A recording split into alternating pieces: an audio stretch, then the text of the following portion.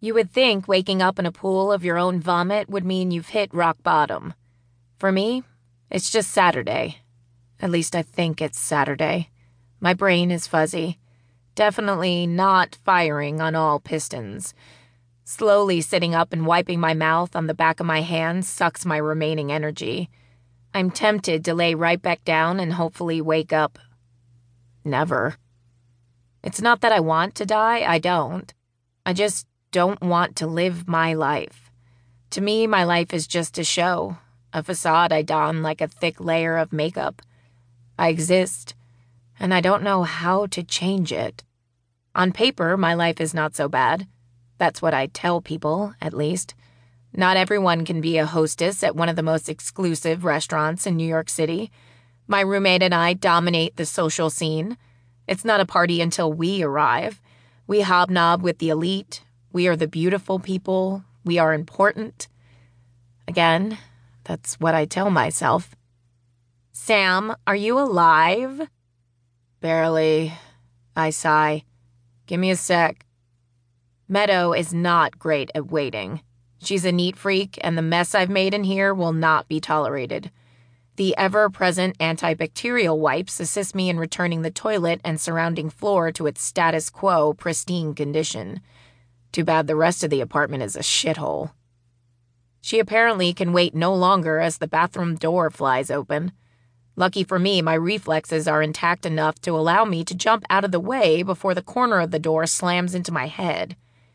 The bathroom is tight quarters for one person, let alone two. Ah, the joys of city living. Were you in here all night? Meadow pushes past, not even waiting for me to leave before she pulls her G-string down and plops on the toilet. Meadow's wearing only a short t-shirt on top. With a body like hers, she can afford to walk around half naked.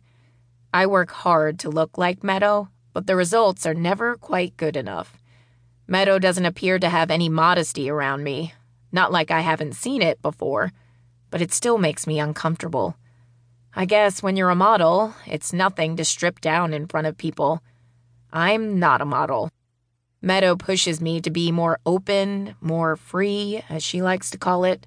Certainly more liberal than anything I'd grown up with or been exposed to before I moved here. Last night was so off the hook. Meadow continues talking while wiping and flushing. It doesn't seem to bother her that I'm in here, and she never even waits to hear if I'm okay. Was it? No matter how vigorously I scrub my teeth, I can't seem to get the foul acid taste out of my mouth. Tell me you don't remember again. Meadow nudges me out of the way to wash her hands and moves on to examining her flawless face in the mirror. The night of hard partying doesn't show on her face. It's not fair. I spit one last time and look at our reflections in the mirror.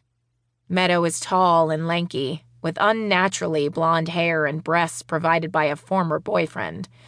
My 5'6" frame appears short and wide compared to my friend, but I've always liked my curves. Not so much when I'm next to her. Meadow has convinced me to lighten my naturally dark hair to an ash blonde. I'm not sure it does anything for me. Her skin is golden brown, where mine is more on the pale side, with just a hint of olive.